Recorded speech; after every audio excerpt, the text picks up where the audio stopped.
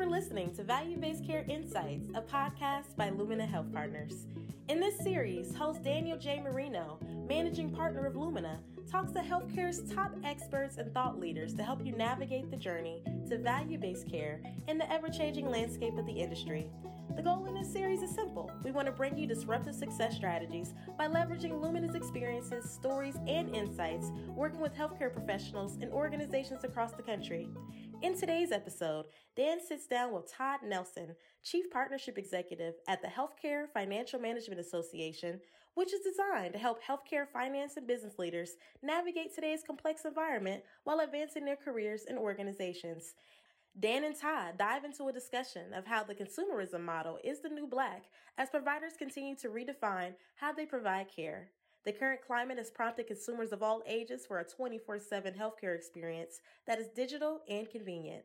The pandemic has required healthcare systems to pivot to engage patients, putting an acceleration to the advancement of telehealth and leaving providers with the question of how to build contactless relationships with patients and still be able to meet them where they are. Before we get into today's episode, I would like to invite you to leave us a review on Apple Podcasts and let us know what you think about the episode and any questions that are at the top of your mind. Now let's get started.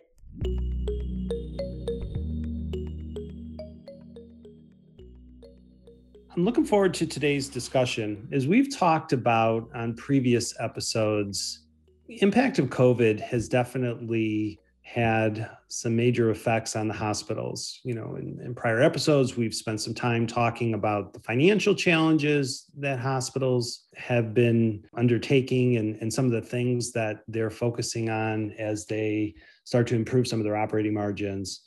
One in particular, we had talked about the provider networks and how the networks can provide a lot of support to physicians and to providers as they start to reposition themselves in the post-COVID world. But we haven't spent a whole lot of time talking about the impact on the patients. As we've all heard, and a lot of the articles and information out there has said, the access model that we're seeing related to how we're taking care of patients has really evolved. And it's evolved in two ways. It's evolved in having more of what I would call a convenience-based access to service, and particularly for primary care. Telehealth has really supported more of a immediate expectation or more of a convenience-based service for patients. And primary care physicians certainly have had to adapt to that. And many other organizations have come into the fold, such as ZocDoc and so forth, really leveraging that component of convenience-based primary care. But there's also that traditional focus of primary care where patients still need to have their chronic diseases treated or still have some longstanding relationships with their providers. So that traditional model of primary care is going to continue for some time. But what providers are also focusing on is rebuilding the trust with patients. Early on, particularly after elective surgery started to come back, we saw that some of the patients were a little reluctant to frankly come to the hospital. And some of it was really around the trust that they were going to be safe, trust that the services that they were going to receive were going to be done in a way and in a manner that was really going to help support them. So many providers, many hospitals had to really reestablish that trust with the patient. And then I think a third area, building on the access models, building on the trust, I think the third area that continues to be important for patients is they need to have a good experience.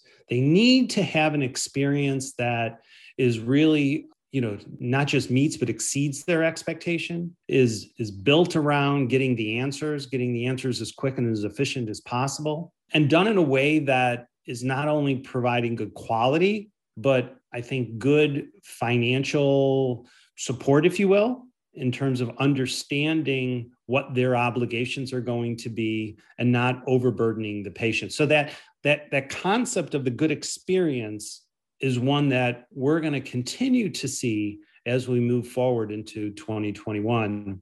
It all lends itself to this concept of consumerism in healthcare. We've heard that time and time again in a number of years past. But I think now as we start to move past COVID and we start to really redefine how we're going to be providing care and continuing to define how we're providing care to patients, the consumerism model in healthcare is one that is going to remain a significant focus for us and a significant focus for healthcare leaders as we move forward.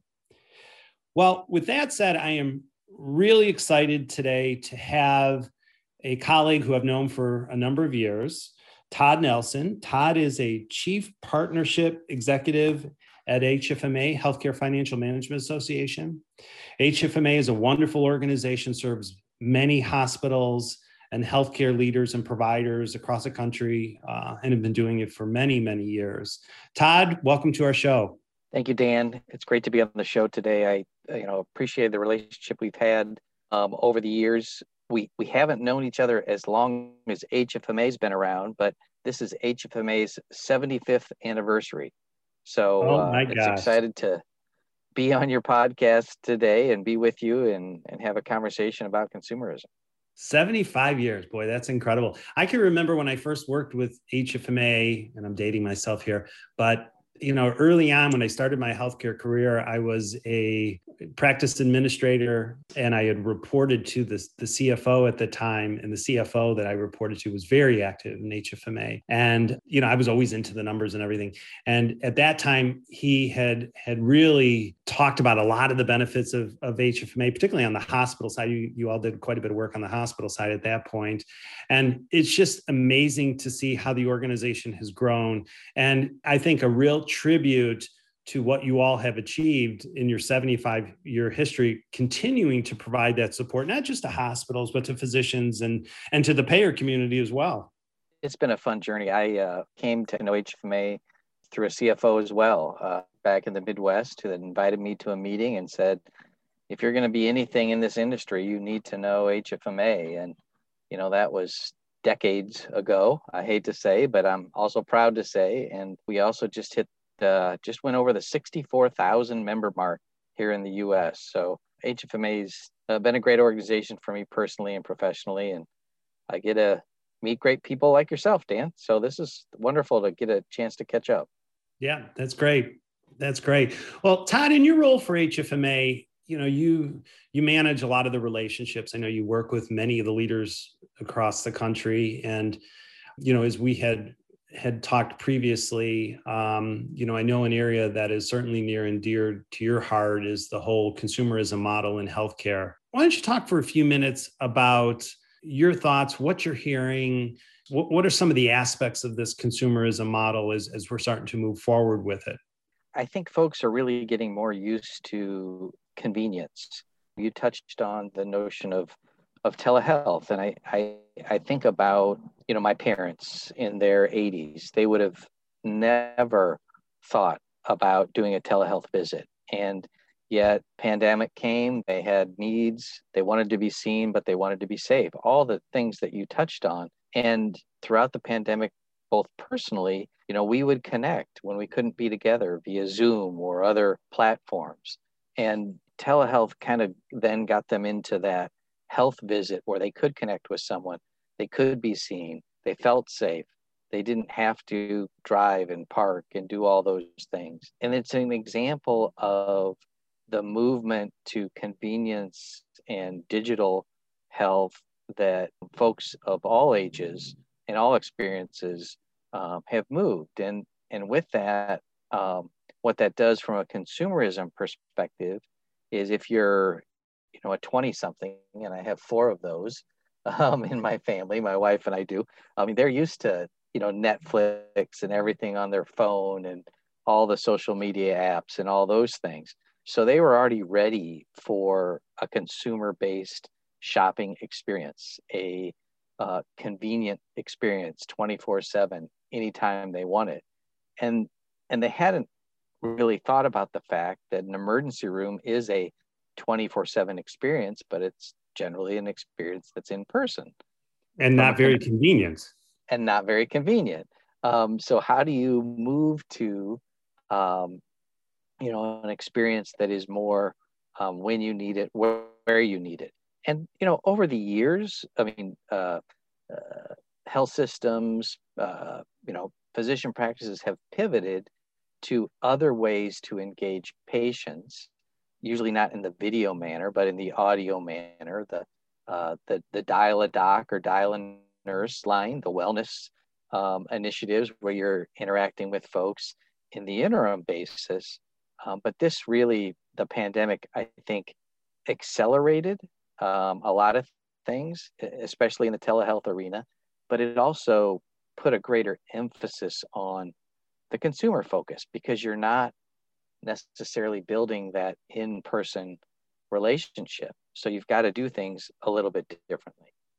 Well, and I think the exciting thing with where we're seeing this go around these different access models, and telehealth certainly supported this, is it's really meeting the patient where they are around their healthcare needs and really immediately addressing it. Interestingly enough, just within the last week, with our carrier, we ended up getting an email that talked about virtual primary care, and click this button to choose a virtual primary care physician to talk remotely or virtually wherever you are, right? Whenever you want it. And it's that idea of having immediate access to a physician and at least being able to have conversations and understand how the care could be really taken care of almost immediately, if you will, right? At least to get some information and the sharing of knowledge, which is really a game changer compared to how it was 12, even 18 months ago. Well, and it's the access to care. It's also the access to your records. It's understanding what your costs, your out of pocket are going to be. It's really allowing that shoppable experience. And I think the thing that folks, patients maybe weren't as ready for, but got ready pretty quickly, was the clinical aspect of it being delivered remotely or virtually. But what they've been more ready for, and maybe hospitals and health systems were less ready for, was the consumer-based financial experience. And so now those two are, marrying up and frankly, really, moving well together, and people are headed down that continuum. Yeah, I agree. Talk a little bit about the trust factor that I think providers and hospitals had to focus on with their patients. Are you hearing that as a big driver of this consumerism model? Yeah, I think thinking about, you've got a great trusted clinical relationship. The clinical care is being delivered at an exceptional level. And that's been there for, that's always been there. But it's that financial experience and developing that trust in patient to understand, so that there aren't surprises, that there aren't, confusing language there. And so building that trust, not just from a cleanliness setting, the clinical care has been trusted, but let's make sure the entire experience is a trusted experience. And you do that by ensuring that the financial aspects are also working seamlessly. Well, and I think when you survey patients time and time again, if there's an area of dissatisfaction, it's the financial component or the billing process that is oftentimes the area that is the biggest challenge for patients. And it's not that they want to not pay their bill. I think most people want to pay their bill. It's just that they don't understand their bill, or they believe that it's not, they don't understand how the bill with the physician interacts with the hospital. And I think the not knowing and the confusion lends itself to a lot of distrust. You're right, Dan. I mean, decades ago, HFMA started down the path with others on something called the Patient Friendly Billing Project.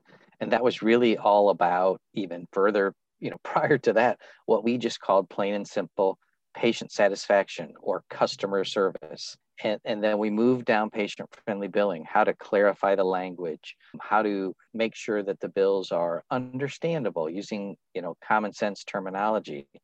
And then the next iteration of that was patient financial communications. When do you talk to people about their bill? What should be included about the bill? When does a patient want to know? And what setting?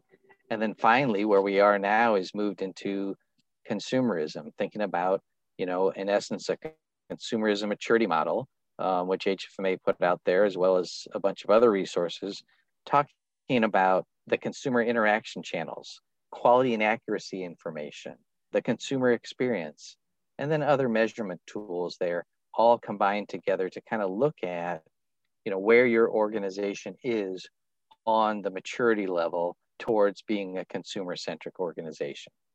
Yeah, I think, and I've seen that. That's a wonderful, wonderful resource. And what I see with a lot of the organizations, it's a culture shift as they move from providing more what I would call episodic care to more consumer-driven care, taking into consideration the impact to the patient. And it's not just the impact on the quality of care that's being delivered. I believe in my heart of hearts, most organizations, most physicians want to deliver high quality care and probably do, but it's the other things that surround it, right? It's being able to ensure that, they have access to care when they need it. It's efficient. They feel safe. The billing process supports it, all of those elements. And I think, you're absolutely right. It's a growth, it's a journey, it's a maturity factor as you move into that consumerism model. And I think about finance people that are in healthcare, right? So they got trained in finance or accounting when they got their formal training, and they could have gone into another industry. They could have gone into banking. They could have gone into investments, but instead they chose healthcare. And for the vast majority of healthcare finance people, they chose it because of a mission focus. I mean, they want to be in healthcare. They want to assist a good experience overall. And so that's why the consumerism focus isn't foreign or something that's uncomfortable. It's just not always easy to move the dial on it. And the last thing, I recall sitting in board meetings, the last thing I ever wanted was to hear about how we saved someone's life. They had an awesome clinical experience, but then, the board chair would look at me as a CFO and say, except the billing experience was horrible, and now they don't want to come back here again. That's worst case scenario. So, obviously, when you do everything right, clinical and quality wise, but the billing experience isn't great, then, we've got to bring that billing experience level, the consumer facing level, up to the same level as the clinical care. You shared with me, I'd seen one in your earlier documents that, top priorities of healthcare organizations, the patient experience was number one, right? So everybody was focused on the patient experience. So I think the focus and the intention of organization is certainly there. But do you think that organizations or maybe leaders really struggle with how to improve that experience? Yeah, I think it's like a lot of different things. Is you need to understand the finance folks are balancing the regulatory requirements of getting paid and the human requirements of understandable financial services. And I think that's a struggle. Well, I know it's a struggle for finance folks. And, it's a constant, where do you put your resources? Right. Do you put your resources into just plain getting paid for the services provided? Or do you put them into the, consumer friendly? And the hope would be is you do both or a mixture of both, but it's a battle for resource. Well, and I think it's also competing agendas too, right? And, one area that comes to mind is price transparency. There's been a lot of new regulation out. Hospitals need to be transparent in their pricing and their contracting with the payers. Consumers, patients have been asking for that for years, right? How much is this procedure going to cost us? Well, that's easier said than done. And I think what you've found is some healthcare organizations have been very forthcoming in creating their price transparency. They have it on their internet and so on and so forth. Patients can look at it. And then you've got others who either have chosen not to share it, or if they have shared it, they're sharing it in a way where you have to go through a few steps in order to really find out, what that true cost is. And like you said, it's a challenge because it's not that they don't want to do it, but there's a focus on running the business, yet, really making sure you're supporting the patients and the consumerism side of care. Well, and what we've seen is, some organizations have gone that extra mile. HFMA has for, quite some time talked about price transparency, meaningful price transparency. So not just the out-of-pocket cost to the patient or the purchaser of care, but adding in quality, safety, satisfaction, those types of things to get to what we would say is really meaningful transparency. And there are certainly some organizations that have led the way that are, have taken the regulatory price transparency rules and really created a consumer-facing model. And we applaud them for doing that. But again, it's about, okay, do you just meet the letter of the rule, or do you use it for maybe even a competitive advantage? And frankly, to help, improve the experience for the patient, the consumer, the community that you serve. And, it's nice to see folks going the extra mile and choosing to make the investment there. Right. Well, and I think all that comes into play when you talk about the maturity model of consumerism. You have to really think about the end in mind, which is really that interaction, that experience with the patient. And as you've talked about, I think it is obviously quality and safety and accuracy, but it's that business side of healthcare that I think folks have really need to not just pay attention to, but demonstrate. And we're going to see that COVID, I think, has really exposed a lot of it, not just around the access model, but, components around trust as well.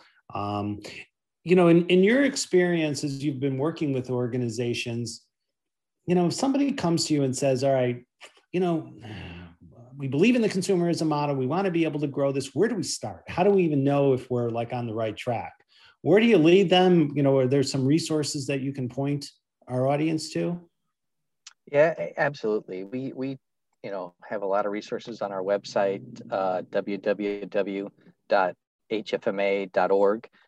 There's industry initiatives part of that called Dollars and Cents. That's a little play on words, SENSE, dollars and cents, because we hope that it makes sense for folks. And we've got things around patient financial communications, some consumer guides that can go direct patient-facing information about understandable bills, information and guidance around how to prevent a surprise bill, questions to ask, and information for health systems and physician practices to be able to provide that information. And then, last but not least, the consumerism maturity model. We've got a whole section on how, where to start. What does a level 1 consumer-facing organization look like, all the way up to level 5 and multiple channels in between, as to how folks can get started on that journey. And we've got an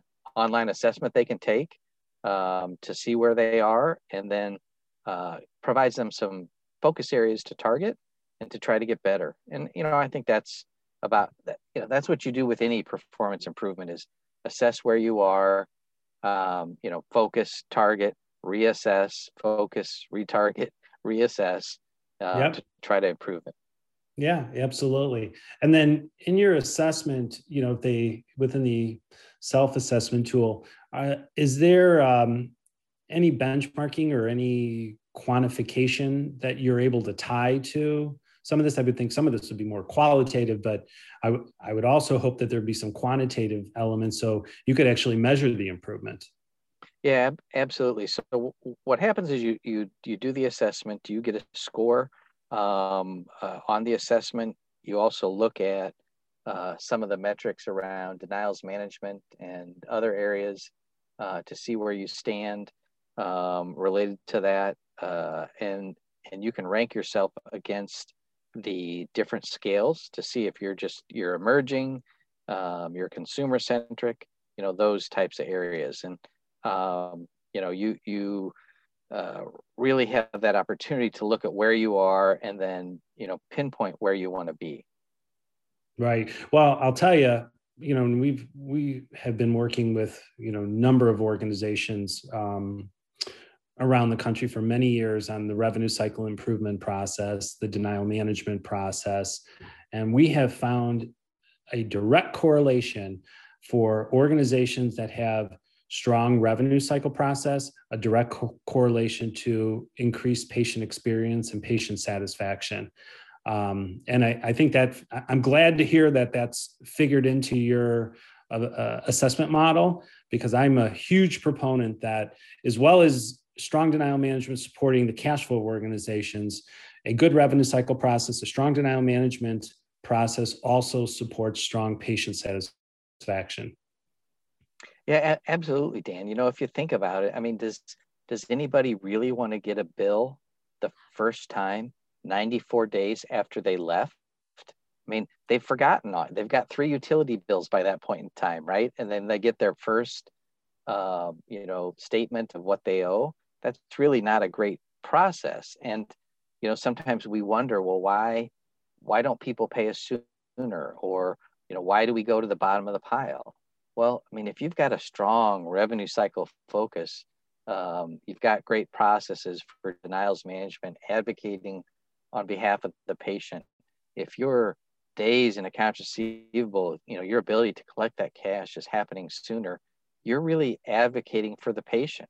I mean, I am a firm believer that if people have a bill, they really do want to pay it. Right. Yeah, I agree with you. I'll share a little story. 6 months ago, we did an assessment for this employed physician group of this hospital, and we identified opportunities to improve their revenue cycle from a cash standpoint, but we also focused on a lot of the outreach to the patients, and we focused the outreach to the patients in 2 areas. One, what did the bills look like that they received? And then what did the calls look like that the patients were receiving? And between the beginning of the revenue cycle process, which typically we consider it when the patient actually makes an appointment and starts to see the physician, to when the service is completed, that's the revenue cycle process, patients were getting on average 4 calls around not just their scheduling, but the pre-authorization, what their responsible balance would be, and would be getting at least 2 additional calls based on the services. And that was just for one physician. And that doubled if they were seeing additional physicians, or if they went for a surgery, they would get a call from the surgeons group, as well as then the department that handled anesthesia billing. On top of that, they would, because there was not coordinated billing processes, patients would be getting, sometimes 2 and 3 bills. I mean, just a very inefficient process that, again, in the event that revenue cycle process was to become streamlined and improved, boy, you want to talk about an impact to consumerism. I mean, that right there would just, improve the expectation by leaps and bounds. Absolutely. You think about all the different communication channels, instead of a call, can you get a text? Can you answer an email? Can you, what are the other ways to streamline a process that is, for those that want it, more focused on what their needs are? I mean, there's a lot of those little things you can do all along the way. Online registration process where you're creating, real-time eligibility so that if something's going to be covered, and they're having that dialogue well before the patient arrives. Yeah, you're absolutely right. Well, Todd, this was great. I firmly believe that as we move post-COVID, consumerism in healthcare, really creating that, I think that strong bond with the patient, certainly in terms of the different access models, building the trust, really truly supporting, the needs of those patients. That's going to continue to be a strong focus, and healthcare organizations have to really manage around that and deal with it head on. I think if they truly want to continue to expand and manage the patients in their communities. I know you mentioned that there's quite a few resources on HFMA. Any other resources that you can point them to, or maybe you can repeat the HFMA website one more time just for our listeners in the event that they want to, look for additional resources. Yeah, absolutely, Dan. Again, I would say that we've collected a lot of consumer-facing revenue cycle related resources as well at www.hfma.org. The Dollars and Cents initiatives, we're constantly having, webinars and digital events, and I'm sure someday again we'll all have a live event in person. But for now we're virtual with things. But there's lots of content out there, and we'd hope that folks would come out and take a look at it and maybe help them on their journey. Yeah, that's great. Well, Todd, thanks for your time today. We'd love to have you back sometime in the near future, maybe, in the latter part of the summer. I think it would be good to do a retrospective discussion of some sort in terms of how consumerism is continuing to evolve and where patients are going with all of this. We're going to learn a lot, I think, as we make it out of COVID and we see how care is being delivered and really what are the new demands of the patients. Well, I'd love to be back. It's always, great to chat with you, Dan, and it's certainly been my pleasure to be here with your audience today. Great. Well, thanks, Todd. I appreciate that.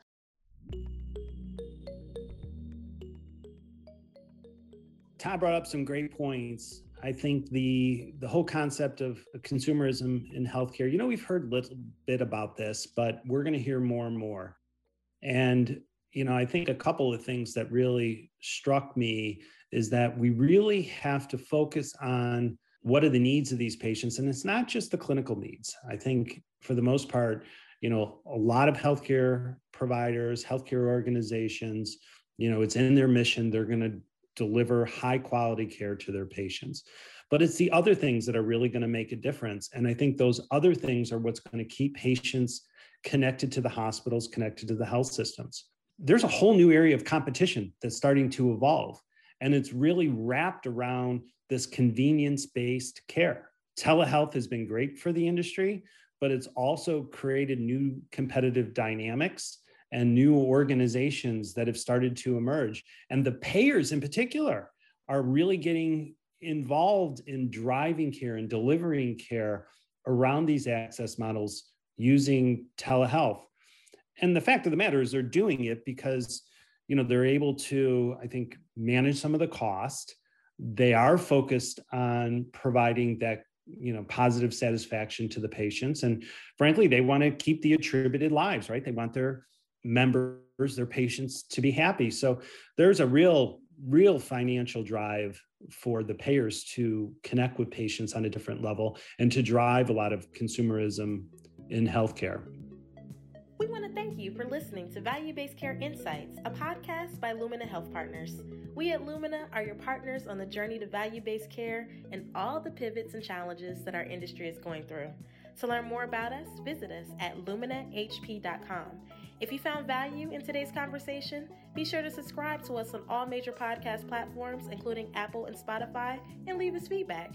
Be sure to check out our show notes at luminahp.com/insights. Join us again where we continue to dive deep in what lies ahead and invite conversations with several of our colleagues and industry thought leaders on new trends that are emerging and how we continue to navigate and thrive in the new normal. Until then, have a great day.